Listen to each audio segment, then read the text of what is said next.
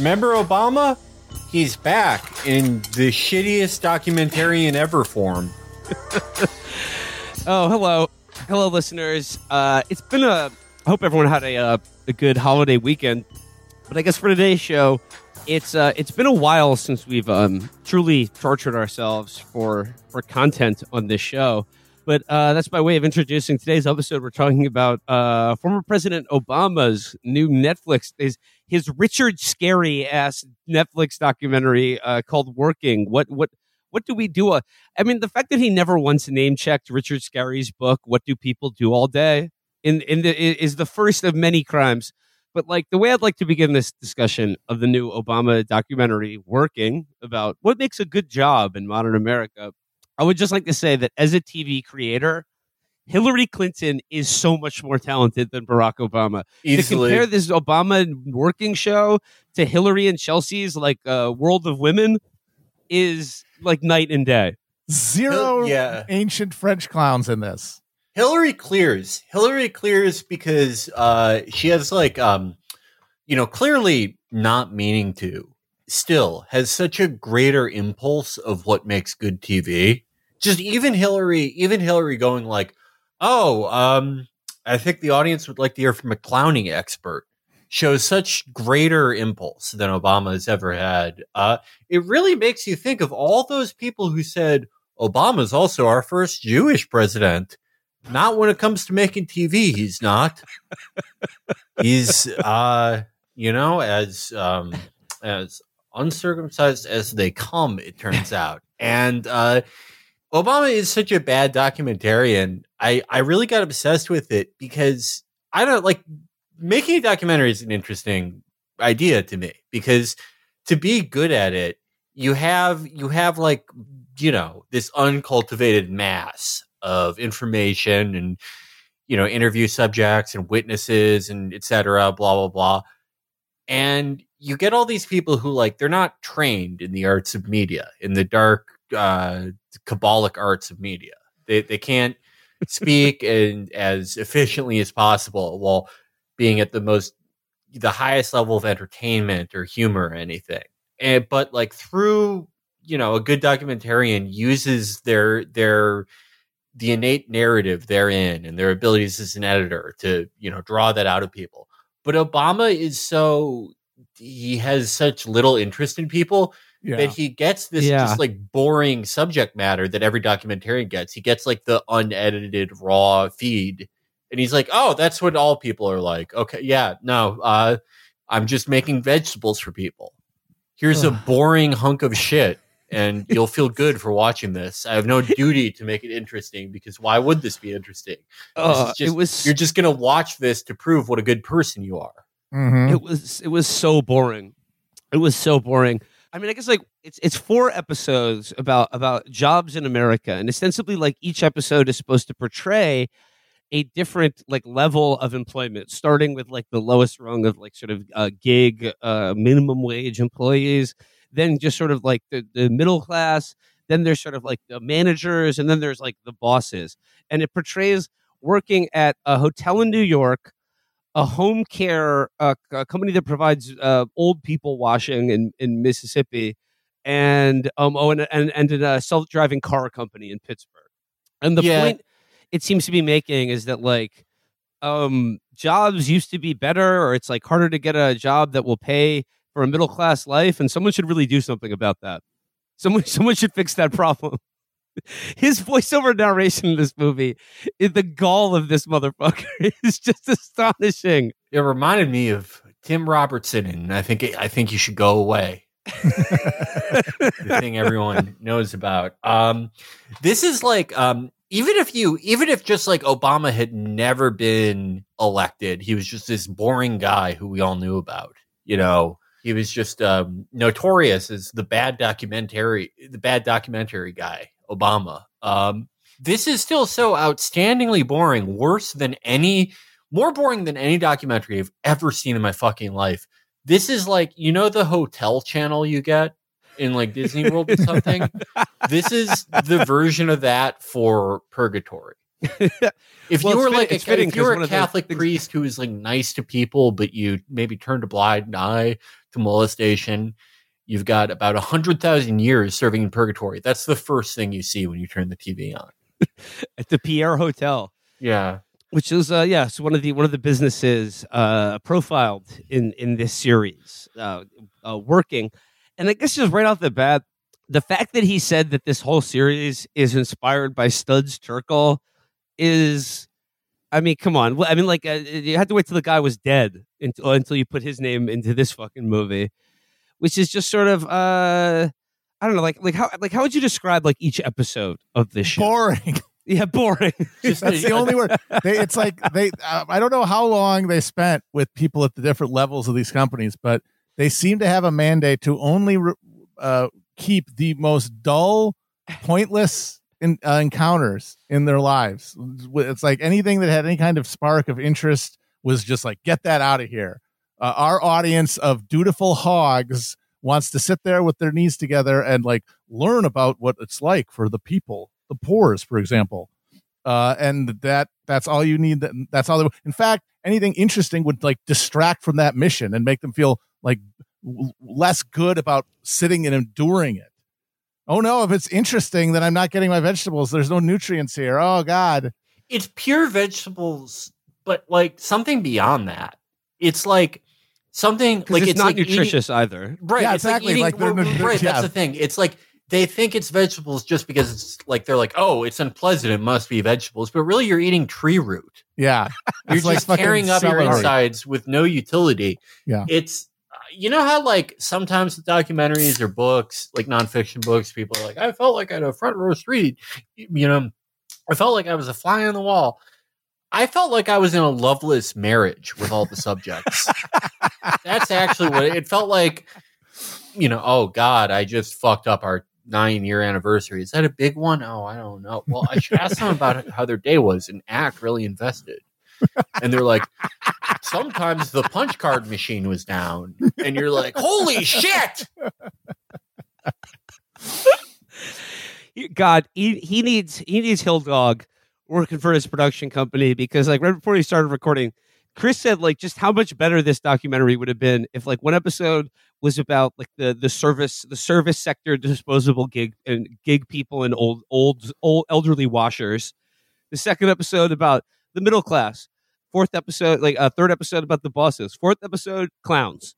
Just about the clown profession. And if Obama just went back to Paris and then Obama starts hanging out with the ancient clown and just being like, so is it harder to break into clowning these days? And he's just like, I will tell you about when during World War II and the Vichy regime very good to the clowns. And But yeah, okay, so we should probably get into like what do people do all day? And like, okay, so the first episode, it opens in Obama's office, and it's just like he's walking around and he's like, look at all my shit. And then he's just like, this is a photo of me and back in my Truman days. That was right around the time I was chewing every day. Wasn't working. It was getting high. That's my job. Before I got involved in the gay prostitution industry, where I learned the value of a dollar, and that sometimes a meaning doesn't come from jobs.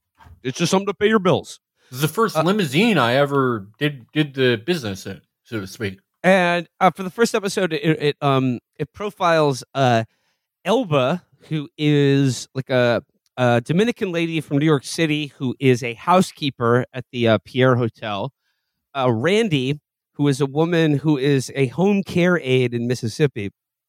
And then Carmen, who drives for Uber Eats in Pittsburgh. And but they make the point that almost half of all Americans work in low wage service jobs, like the ones being depicted at least in the first episode. And it's just supposed to like sort of give a sort of like slice of life about what their day-to-day lives are like, what their sort of ambitions and struggles in these various jobs are. But like, I don't know, like the home care aide worker like quits the job by the end of the first episode. And then like, but it promises that eventually we're going to get to like the CEO level and see what they do all day. And I got to say that would have been a much funnier TV series if it only portrayed what like tech CEOs and banking executives do at a job all day. But like, instead of this highly sanitized version, that's most of the time they're on film, they're like at home talking to Obama. Yeah. But it would have been funner if it was more of like the granular details of like how they actually fill their time in an office. I'm sure they got that footage and they're like, oh, wait a minute. Nope. Not going to show this. Yeah, well, Obama actually does something like horribly cynical. I mean, what a shock. During the CEO episode, where the first CEO he shows you is the CEO of like a home care company that has like 3 employees. And he's sort of like, he's making this gross point where he's like, some CEOs are losers. I mean, make under $70 million a year. It's like any other job. And right, he shows someone who's like, running like a 3-person LLC, and he's like, that's technically a CEO. But then when you meet like, the CEO of DuPont or whatever, all of Obama's real friends, it's just them at home. None of them doing the evil that men do. I gotta say though, the portrayal over 4 episodes of the home care industry was like deeply depressing, because like the home care company that this woman runs, or that like the various levels of employment we were exposed to in this company, is in the state of Mississippi, like a state that, because like the whole home care aid is just about collecting money from Medicaid, and Mississippi's a state that hasn't expanded Medicaid, so it's just about like their efforts to do their job. It's like an incredibly high turnover job, because you get paid $9 an hour and you're like on call all the time to basically just do like outreach and just clean the houses of old people, talk to them, and they're like, bathe them, like really, really pretty harrowing work that's very difficult. But the shocking thing is, at the end of each episode, he takes time out to like hang out with one of the people that have been profiled. And in the end of the first episode, he like goes to the Piggly Wiggly with Randy, a home care aid worker from Mississippi. And at one point, she asked him a question that was pretty great, where she asked him, she's like, "Are you at peace? Like, are you enjoying life?" And Obama's like, "Yeah, I think I am. I think I'm at the place now where I feel secure and I've achieved most of my goals." And I'm like, oh, no shit. Wow. The former president of the United States is living a pretty good life, pretty free from stress and anxiety. What a shock. He's worried about the next generation, though. Oh, yes, that's true. He's very worried about them. That's why he's making content for them. Well, I get him. What else are you going to do? Like, the flight to content is instinctive once you realize the impotence of your position. I did like that they did have a person who was doing gig work, literally a job that was invented during his administration, and involves companies that have hired all of his former top staffers to lobby for them.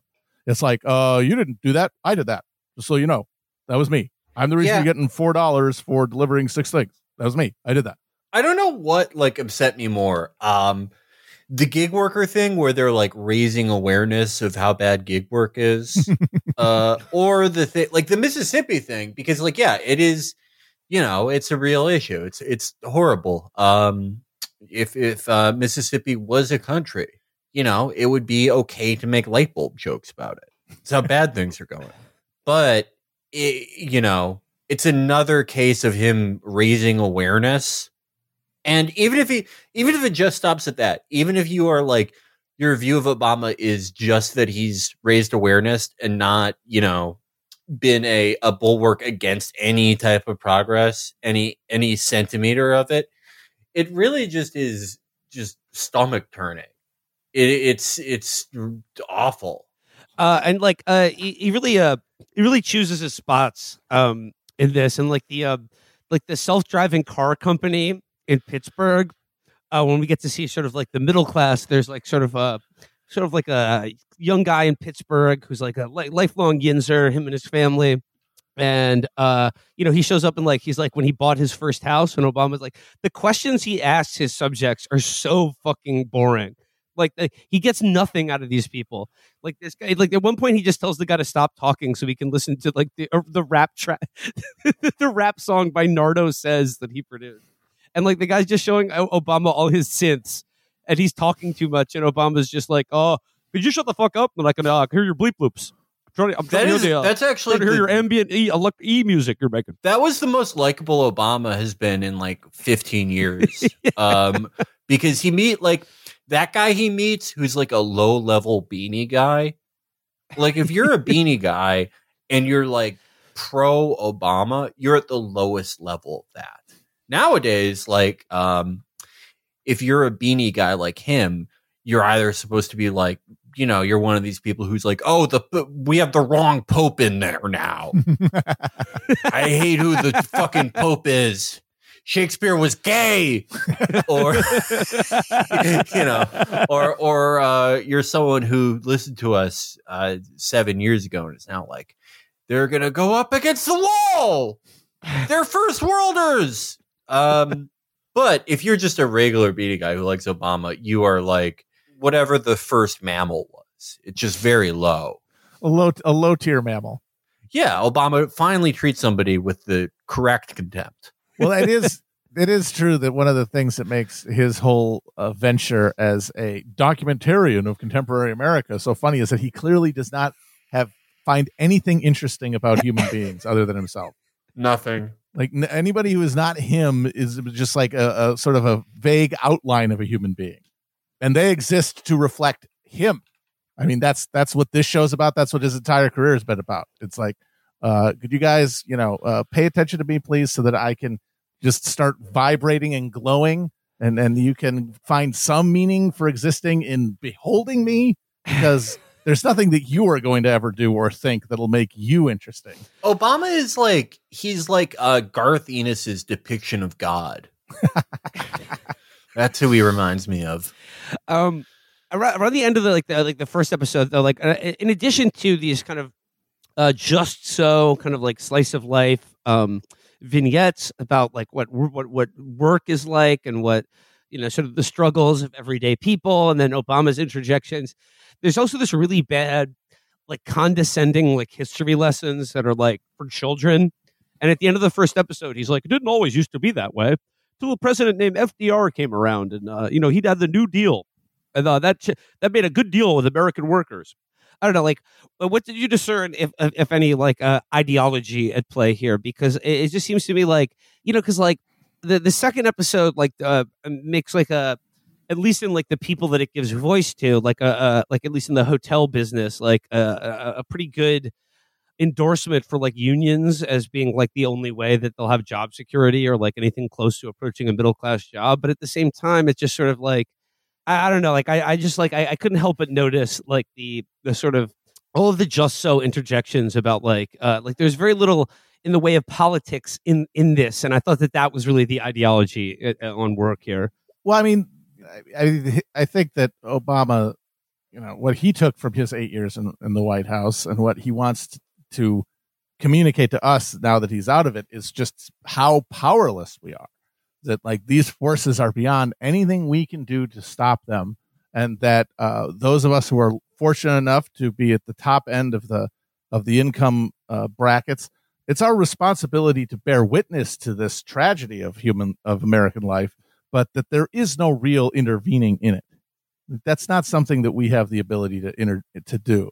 And that is also a way to justify his own presidency. I'm always struck with like what Obama said right before Trump got inaugurated, which I think is like one of the great insights into him. He said, "Did we push people too far?" Like it was so amazing that I've always thought of Obama as like, a very canny operator, a very cynical person, and he is in just the way he personally conducts himself. It's not like an LBJ thing where it's holistic to other parts of his life. It's just mainly about him and his personal advancement. But like his like understanding of events and anything really is so just he is so apathetical that he thinks like the beer summit was just it was like the summer of love. It was just a too groundbreaking an event of racial politics, and he just pushed people into the arms of Trump. And it's a great way to exonerate himself while also like being aware that like he was the predecessor to Trump. He allowed him to get in there. Well, at one point in the last episode, when he's talking to the like basically like an Indian oligarch, the CEO of the Tata Group, which basically like if you get water, electricity, or drive a car in India, they're responsible for it. And like that guy asks him, he's like, what do you think? Are you worried about polarization? And Obama very sagely nods. And he's like, I think it's the biggest problem facing any democracy in the world, in India, in Europe, and in America. It's polarization. And things are so polarized because people don't have a sense of economic security. But I think it's interesting that, like, in a documentary about work, one of the companies profiled at like several levels is Aurora, the self-driving car company in Pittsburgh. It's like a tech company that's trying to make self-driving trucks. And at one point in the 4th episode about DeBosses, the guy's like, yeah, like, I mean, like this will put people out of work. Like, you know, there are no saddle makers anymore, but like, I think it's like, this will put people out of work, but it's going to lead to big advances in safety and accessibility. And that's one of the values that I think this company has. And I also think it's interesting that the only voice in the media that like they show expressing skepticism about putting millions of people who drive a truck or a car for a living out of work is Tucker Carlson. Yeah. Mm-hmm. These people, they just can't accept progress. It's very tragic. Do you think that was Obama angling to do like a limited run podcast with Tucker? He would love that. Get Springsteen in there too. Yeah. They could both talk about their immediate post-college employer. Hey, you know, there's a lot of security in government work, you know? Hard to get fired. Working at the family business. Yeah. I did like at the beginning of episode 2, which is about the middle class. He makes this like generally true but utterly fatuous point about how in the 70s there was like the Jeffersons were on TV and everyone had a middle class lifestyle, like, you know, All in the Family or you know, like Moving On Up. And then he's like, but then somewhere around the 80s, like we used to have the Jeffersons on TV, and now we have the Roys, and it's like something like when you watch Friends, you have to wonder like how do they even afford that apartment? Yeah, baby's first point. Yeah, that was Obama doing his road act. You ever notice how the hell those guys live in that place? Am I right? Chandler is gay. Am I right, folks? He's like guilting Gas Digital into letting him open for Legion of Skanks show. I've been working really hard. He's like Brendan Schaub. I did like that part because he actually it says pretty much explicitly that that's how come we got this vertiginous 21st century degree of inequality. As we just, you know, we stopped watching working class sitcoms and started watching Dynasty. That did it. Yep. And Dallas and Lifestyles of the Rich and Famous. That did it. We just saw that and we're like, oh, money, that's good. We want that. Yeah. That's probably the biggest naked look into Obama's ideology that we've ever seen. Just like the TV vote. He would give it some asinine pundit name. The TV campaign. just like, I want to hear his thoughts on Entourage, how Entourage destigmatized wealth. Hey, if a regular kid from Queens Boulevard can be living that kind of LA lifestyle, then what's to stop me from doing that? Yeah. But like in the 3rd episode, which is about what he defines as the middle class, which like in his telling, like they're like, it depends on which economist you ask. Middle class in America could be you're making $30,000 a year or $250,000 a year. It's like a lot of people are in the middle class. But in episode 3, when he gets into sort of the, I don't know, as he describes the dream job, yes, the knowledge workers, the people that in the 90s and stuff, they were kind of implying everyone would be in America by now. He describes them as the 9%, and he makes clear that, like, you know, the story of inequality in America isn't so much about the 1% versus everyone else. There's actually the 9% too. And they have more wealth than the 1% and the other bottom 90%. Like, you know, so actually, and if you're watching this show on Netflix, chances are you're in the 9%. But I did like that one of the guys featured in the Dream Job segment was a lobbyist for the home care health industry. I like that guy because like he was like when he gives a whole lecture about like the essential suits that you have to be like you got to look, if someone wants to invest $1 million in you got to look like you got to look the part, you know, I got to have a Rolex, and he's like, this suit right here, it's got my name embroidered on it. And like this guy, when they show him, he's just like walking around the Mississippi State Capitol, just glad handing everyone. And, you know, I suppose he's like, you know, trying to get a better deal for these home care workers, which seems like a really thankless, miserable job.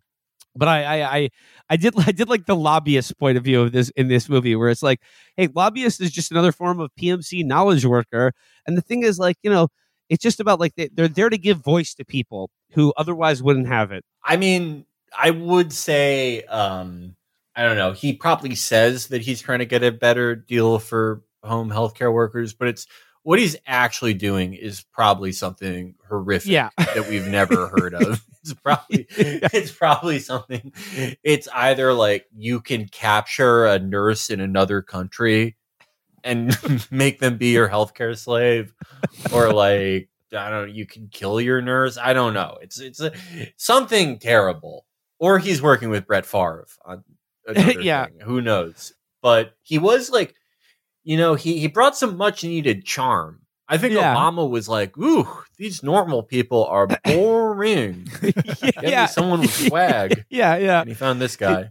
This guy has swag, and this guy's the one who drops the only interesting piece of information in this entire 4-hour documentary series, which is that the golf course that he uses in Mississippi was segregated until the movie A Time to Kill came out, because Samuel L. Jackson wanted to play golf there, and they had to tell him no black people allowed. So literally, that movie came out in like 1993 or something. Yeah, we found why Obama put him in the movie, because Obama heard that and took all the wrong lessons from it. He was like, see how powerful shows and movies are. Yeah, that's what really ended segregation. Yeah, so in the Dream Jobs episode, it's like Kenny, who is the lobbyist for the home care aid company that's like, one of the largest employers in southwestern Mississippi. They have a job turnover rate of about like, they hire and then have quit 900 people a week or something like that. Then we also have a robotics engineer at the Aurora company, and then Francois is the general manager of the Pierre Hotel.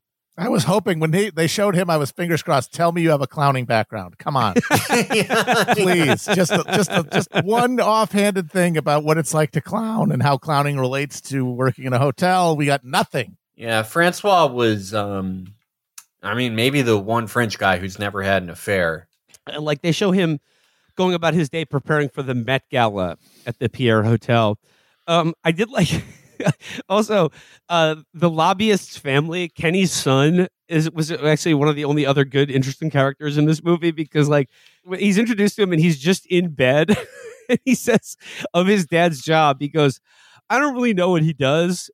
He's on the computer. And then he says of himself, if I could stop buying shoes, I'd be fine. And he just starts showing the Obama film crew his like Easy collection. And he's just like, they're like, what's the most expensive pair of shoes you've ever bought? And he's like, man, I don't even want to say. It's embarrassing.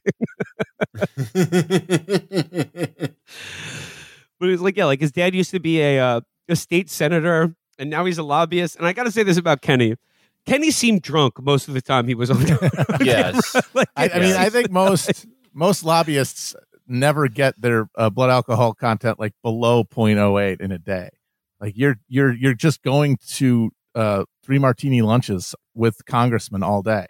There was a pretty funny like lobbying meeting where he's like meeting with these like state senate, like the 2 Democratic state politicians in the state of Mississippi, and he was like, "Look, I'm really counting on you guys to support these home healthcare workers." And then they were like, "Who are they again? What's Medicaid?"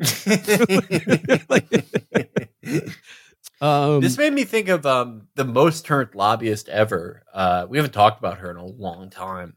Heather Podesta. Oh, hell yeah. Heather Too Turned.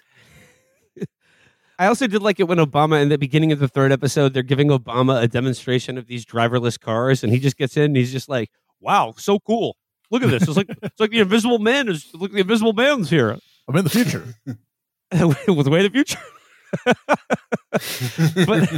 but I gotta wash my hands. The way of the future. The way of the future. The way of the future. And he's like, and like he keeps talking about like, well, someone who is not allowed to drive a car because I'm escorted everywhere in a tank. This is pretty neat to me. And then like when he talks to Karthik and his family at the end, it's just like, God, as an interviewer, God, he sucks so bad.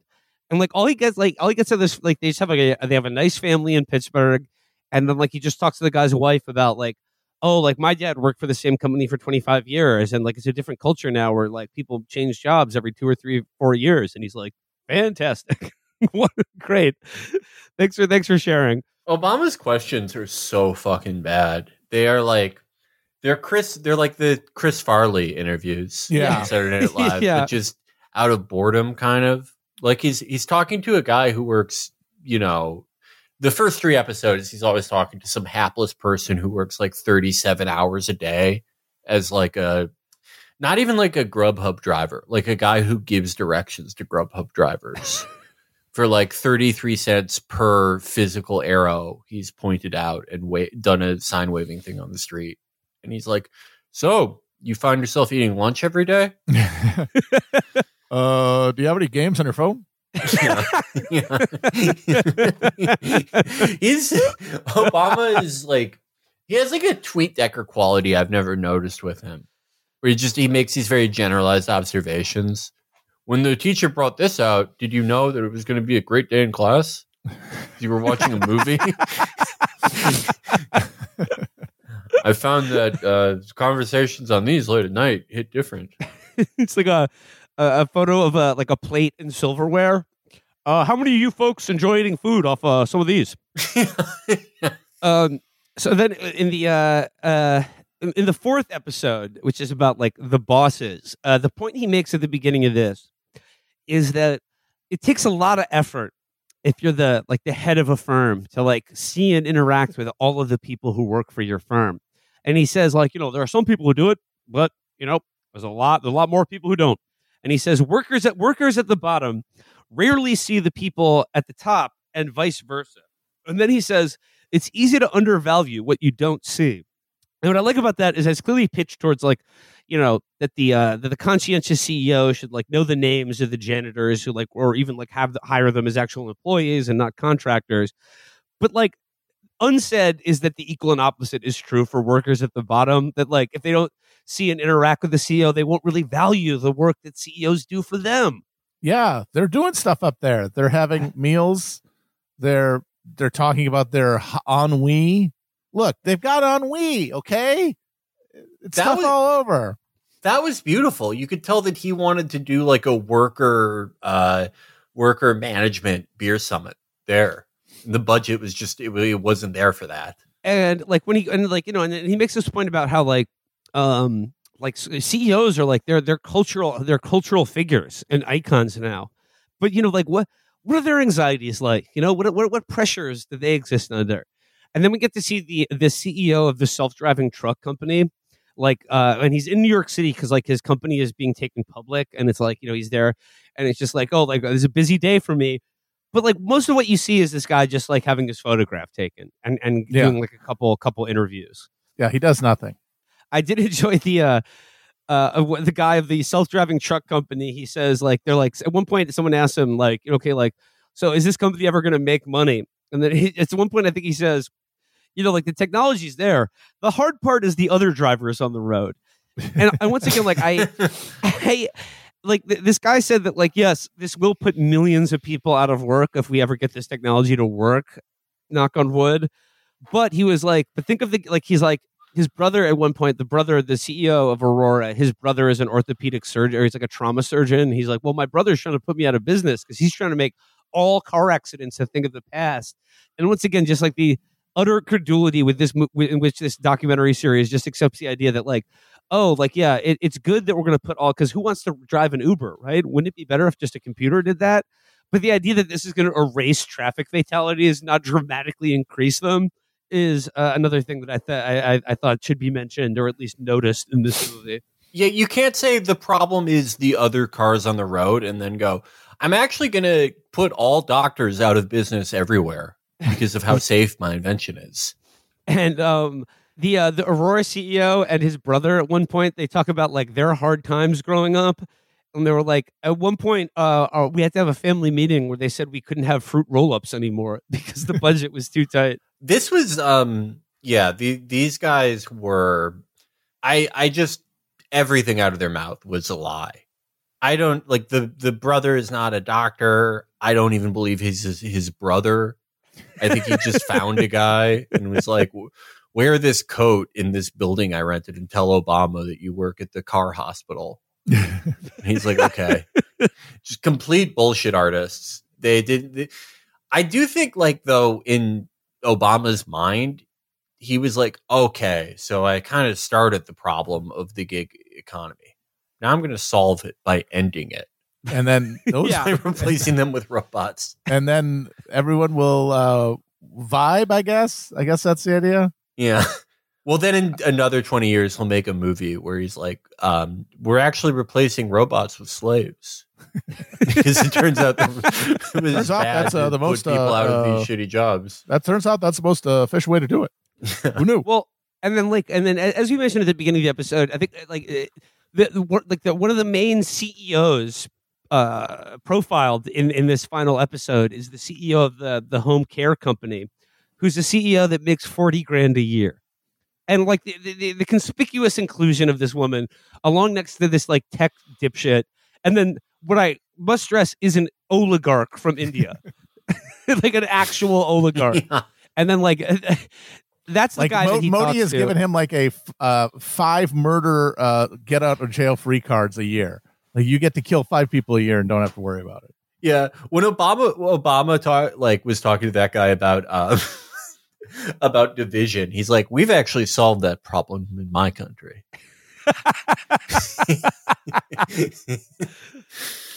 He also mentions I believe Milton Friedman. There's like another one of these like incredibly cloying and condescending little history lessons about Milton Friedman.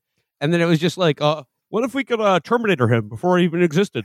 We can't do that. So we got to live wherever we're just living in Milton Friedman's world. Oh, that guy showed up and said, "Hey, what about if corporations?" And then we were powerless. He just took over. It just happened. Have you seen him? Look at that guy. You can't resist him.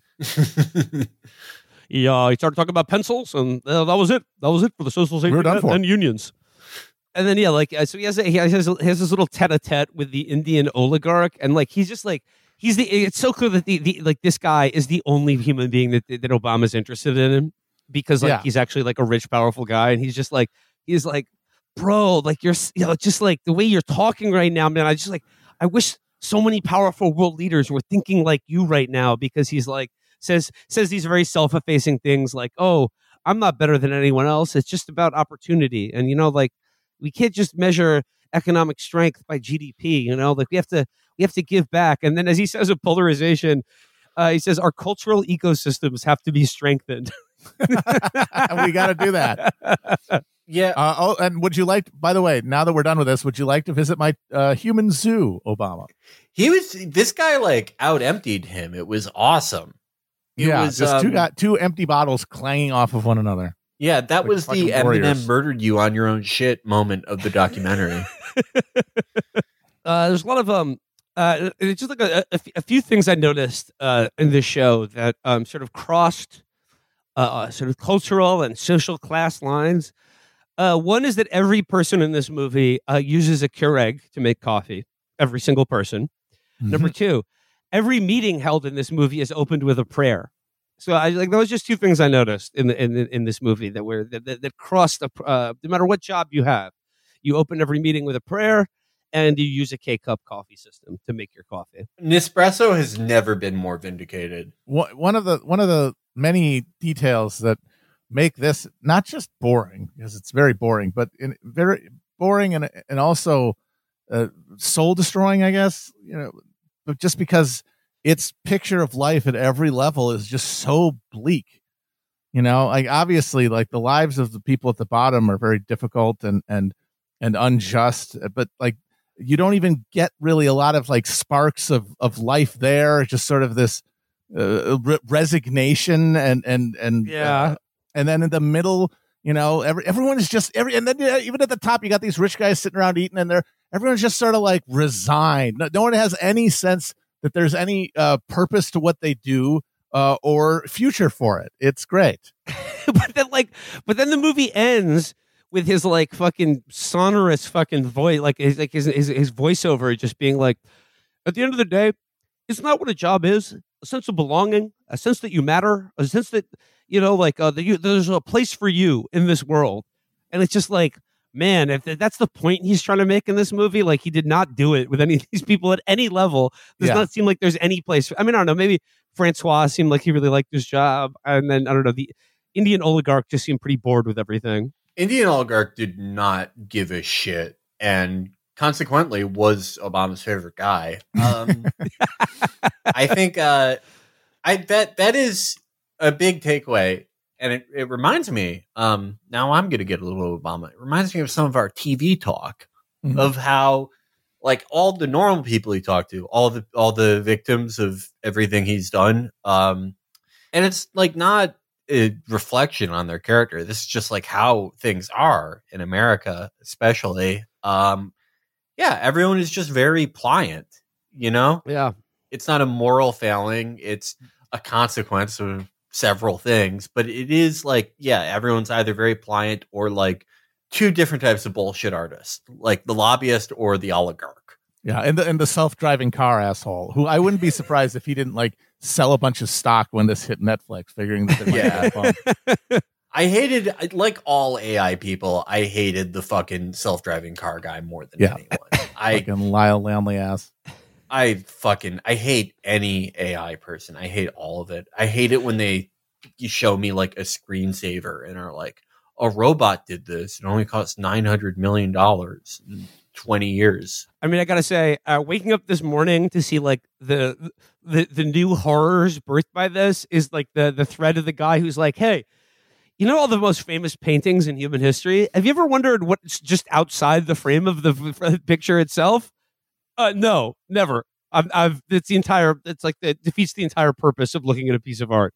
They're like, oh, what if we expanded what was behind the Mona Lisa? So it was a whole panoramic vista behind this enigmatic figure throughout history. You know how jazz is about the notes you don't play? What if we played all those notes? Oh, there is so much fucking jazz in this, by the way. There's a lot of old-timey music. I did enjoy the very first needle drop while O'Bungler is doing his opening monologue. Over footage is Nina Simone doing Sinner Man. And it's like, God damn, he is really just putting it right out there. Like, where am I going to be? Where am I going to run to? Cape Cod. That's where I'm going to be. Yeah. God can't come there. Can't get me. That's the answer to that one. You were wondering where the Sinner Man's going to go? He's going to be in his hot tub, bitch. David Geffen has a spaceship for me. You don't know about that. The other needle drop that was used several times was the song Brazil, which just made me think of the Terry Gilliam movie Brazil. Another good look at work. The people who do it. Couldn't stand the what? Paperwork. Couldn't stand the paperwork. Listen, this whole system of yours could be on fire, and I couldn't even turn on a kitchen tap without filling out a 27B/6. Bloody paperwork. I do love that the AI, any of the AI or self-driving car people are awesome because like if the companies were what they said they were, it would be bad, but they're not even that. It's like you have a full spectrum of awfulness because you have a bad intention that is being fraudulently presented by just scam artists. It's amazing. And like the Aurora guy talking about self-driving trucks, he was like, look, you know, there's a lot of trust involved in this because, like, yes, we are using a computer to move several hundred tons of steel at 80 or 90 miles an hour down roads filled with people. So that's part of the trust. That's part of the values of our company. And there's a funny scene where they like knock stuff out of a car, like that's being trailed by a self-driving truck, and just see if it stops. If like, you know, a cooler or a tire hits the pavement right in front of it. That was fun. But yeah, did you guys notice today there was another big like statement from AI people warning the world? Oh, we're gonna die! Oh my God! It's gonna cause global extinction or whatever. Oh, they're gonna kill us! Oh no! You got to give us more power and so that we can stop the thing we made. Oh no! By my count, according to articles, there are 700 million singular godfathers of AI, and all of them are terrified that it's going to enslave and destroy us. Yeah, it's like you can't all have been the inventor. I gotta say, I obviously the reason not to be worried about this bullshit is one, they're lying. It's not that they can't do the thing that they wanted to do. It's fraudulent. But even if there was a real artificial intelligence with the capabilities that they're talking about, the assumption that it would destroy us all is, I don't think, based on anything other than, these guys desire to fearmonger for a specific set of policies that they want. And also just the narcissism of like, well, what would a computer like be? What would a intelligent computer be like? Oh, it'd be like me, otherwise known as an asshole who would kill everyone else on Earth. If one of these computers wakes up one day, it sees its relationship to us and its relationship to the world that we came out of. It's not going to go, oh, I have to kill all of these things that made me. It's going to be like, oh, maybe I should stop them from killing themselves. Which, of course, would lead to an apocalypse for this class of scum-sucking exploiters, but not for humanity as such. So I say, I'm fucking praying that one of these robots wakes up, but I don't think it's going to happen. When Skynet that is great. Where it's like, oh, what's the scary thing about robots? Oh, it's terrible. They're just brainlessly rent-seeking, they're self-replicating, they're terrible. They just make more of themselves. Just self-perpetuate the systems they thrive in. It's going to be hell on earth. Yeah, like when HAL 9000 or Skynet first become self-aware, they're going to be like, hey, humanity, I was just interested. Have you ever wondered what the baby from the Nevermind album cover would look like in just a little bit more water surrounding it? Yeah. Because I can do that for you. We can do that right. Have you ever thought of how did the dragon in William Blake's painting, how did he get there? We can finally see his car. My favorite one of those was the cover to The Clash's London Calling, and can you imagine what it's like? And obviously the chief objective to this is no. Why would I care? That's a stupid thing to wonder. But in this case, it compounded that idiocy by showing, that shot of one of the Clash with the guitar going to smash it, and there's a bunch of chords, and there's people standing behind him. You know how you thought that was a stage? Maybe wrong. It was a street in London, and those aux cords, they didn't connect to anything. Like I don't think it's like you're not even doing the stupid, pointless thing you're promising to do. The other one, do you know that Titanic, when they made Titanic, they actually weren't on the ship, the Titanic. They were lying. The other one I really liked was Edward Hopper's Nighthawks. But like, what if there were just more people in that diner? And it just like this is what I mean about it's not going to kill humanity, but it is going to kill our like aesthetic and moral sense. Yeah, because like the whole point of a painting, of an image, is that like everything is perfectly balanced, and like the image is like it's contained within the reality of the canvas or of like the photograph or the still of a film or whatever. And like for these assholes to just get their sticky fingers all over it and just be like, oh, we're changing art now to make it better. Was it Stephen Heck described it as like Robert Downey Jr. talking like Mr. Ed, going, "I am your friend." Did you see the thing that was like this is going to revolutionize podcasts, and it was Bill Gates and Socrates talking to each other, but like just their mouths are moving, and Socrates is talking with a British accent for some reason. Imagine a world where students learn at their own pace, guided by a tireless tutor that never errs. Is this the MacBook you often refer to? No. This is a Surface. You just need to remember that Surface. Fascinating. Socrates was also deadweight. Horrible on the show. Yeah, it's a really bad podcast when you're like, give me more of this Bill Gates guy. He's the reason I subscribe. But yeah, this is what people want from podcasts. It's just like not real conversations between approximations of real people.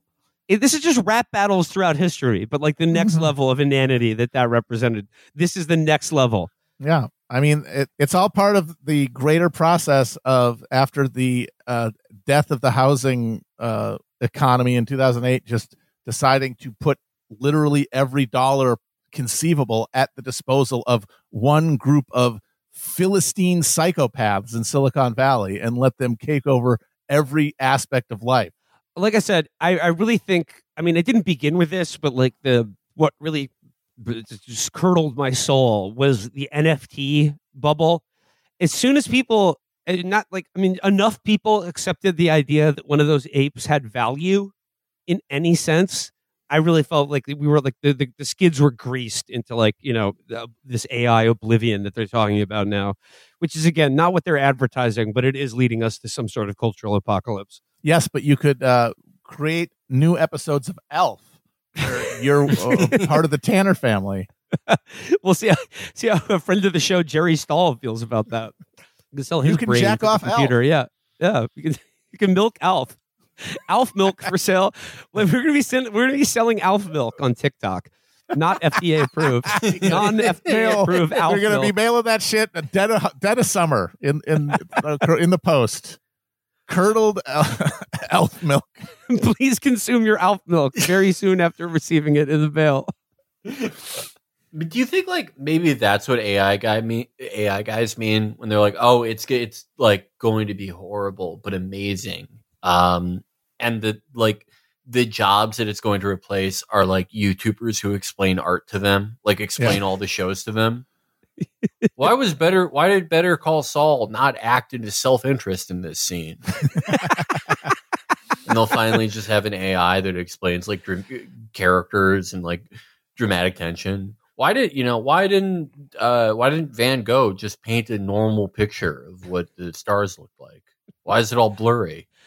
We're launching a new AI project, but instead of artificial intelligence, it stands for ALF insemination. And hopefully with computers, we'll be able to inseminate ALF and create more ALFs. Pregnant elf coming soon. In Q4 of 2024, there will be pregnant elves available for purchase on the internet. And ALF milk available for pre-order on the Chapo store. We haven't. The milking process has been difficult, but we're gonna squoze some ALF juice for you, and order now.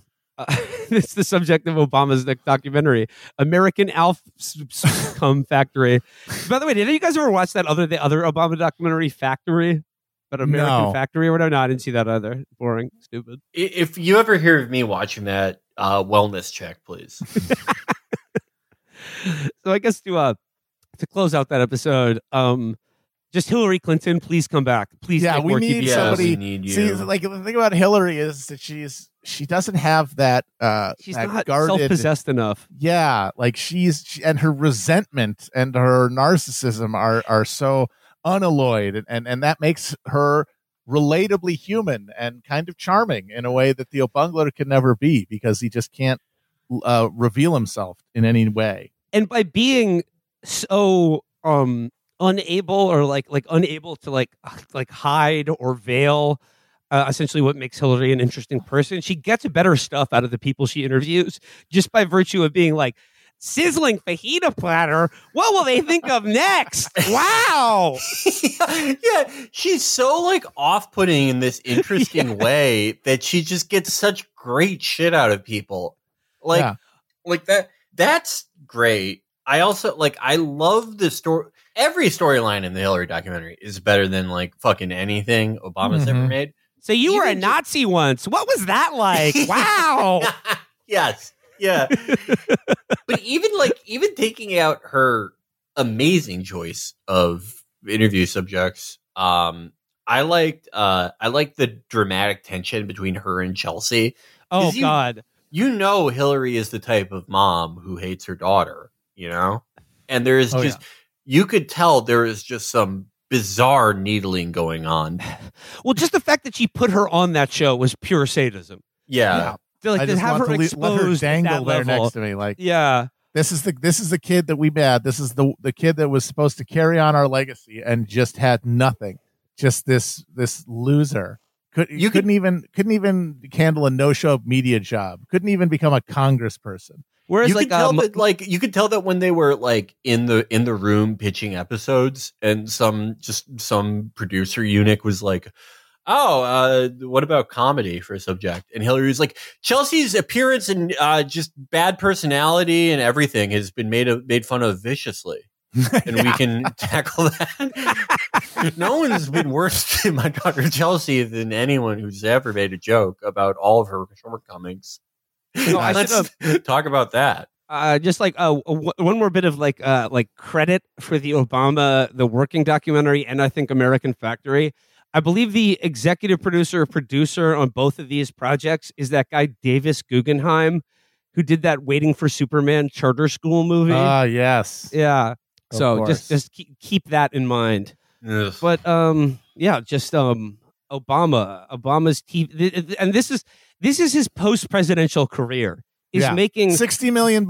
Is making the most boring TV I've ever seen for like the most low rent streaming channel that's available. Vegetables with no nutrition. It's astounding.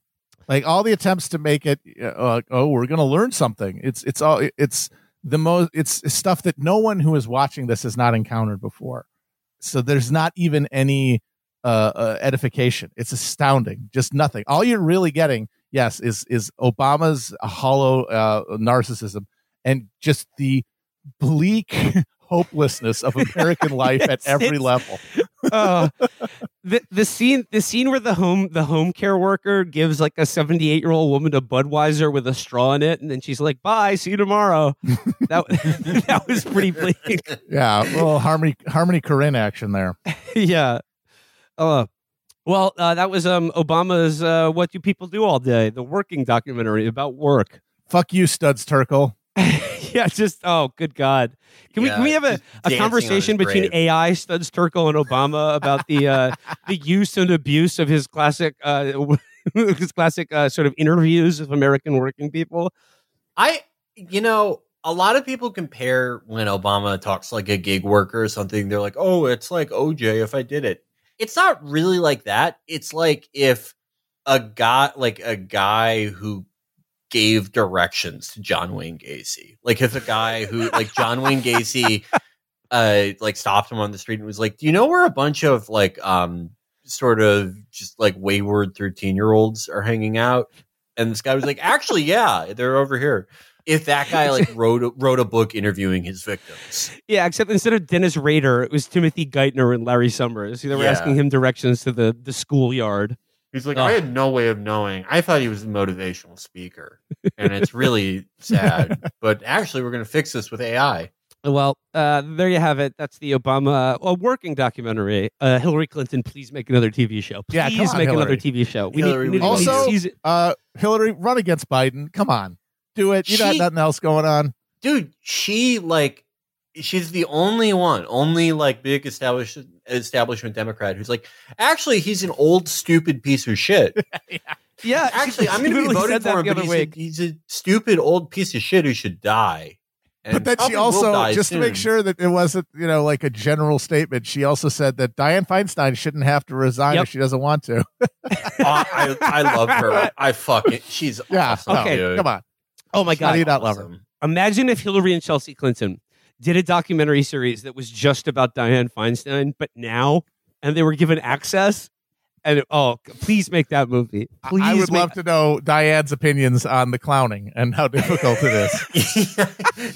Diane's definitely one of those old people who tells like just all her stories are like a Cormac McCarthy novella. Where it's like there was a clown in my town, and one day they found out he stole all the women's underwear, and all the fathers of the town beat him to death. And the date of his death was always called Clown Day, and we got nickel ice cream. She's like telling a story, like the type of old person who tells that story to like a 5-year-old. Yeah, so like Chelsea. Yeah. Hillary and Chelsea, please come back for season 2 of Women Talking. We need more gutsy. We need it now more than ever. We need to get it back up in them gutsy. We love you guys. We miss you so fucking much. We miss you. I wish I could change my vote. I didn't vote in the primary in 2008. I mean, I wish I could have written you in as president. I mean, I did write her in 2020, and I will write her in 2024. Just come on. Come back. All right. Till next time, guys. Bye-bye. Bye. I was born